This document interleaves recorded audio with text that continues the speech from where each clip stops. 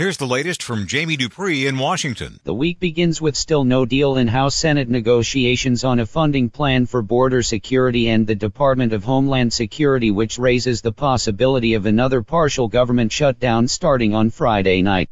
Congressional leaders had hoped a deal would be finalized over the weekend or at least by today, but that doesn't seem to be coming together. And with President Trump on the campaign trail tonight in El Paso, Texas, that adds a few more ingredients to the mix when it comes to the political battle over funding for border security and/or a border wall. It's possible that negotiators might not reach a deal but still agree to a short-term funding plan to keep the government running. It could be an interesting week to say the least in the halls of Congress for lawmakers in both parties.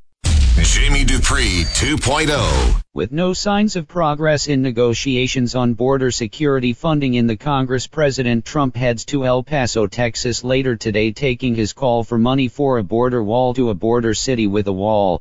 While the president says El Paso became a much safer city after a wall was built, Democrats say the president is not telling the truth about what's gone on in El Paso, as they'll hold a counter rally as well featuring former Texas Congressman Beto O'Rourke, who has been talked about as someone who could even end up running for president. It's President Trump's first campaign rally since late November when he went to Mississippi to help a GOP senator win a runoff election.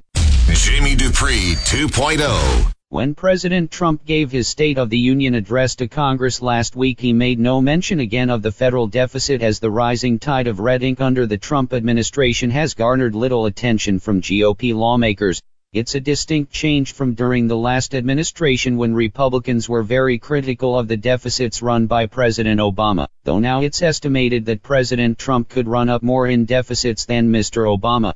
Last year's $779 billion deficit was the highest since 2012, and this year even White House budget experts believe the deficit could get close to $1 trillion. The concerning part about that is these escalating deficits are happening during a time of economic expansion instead of an economic downturn.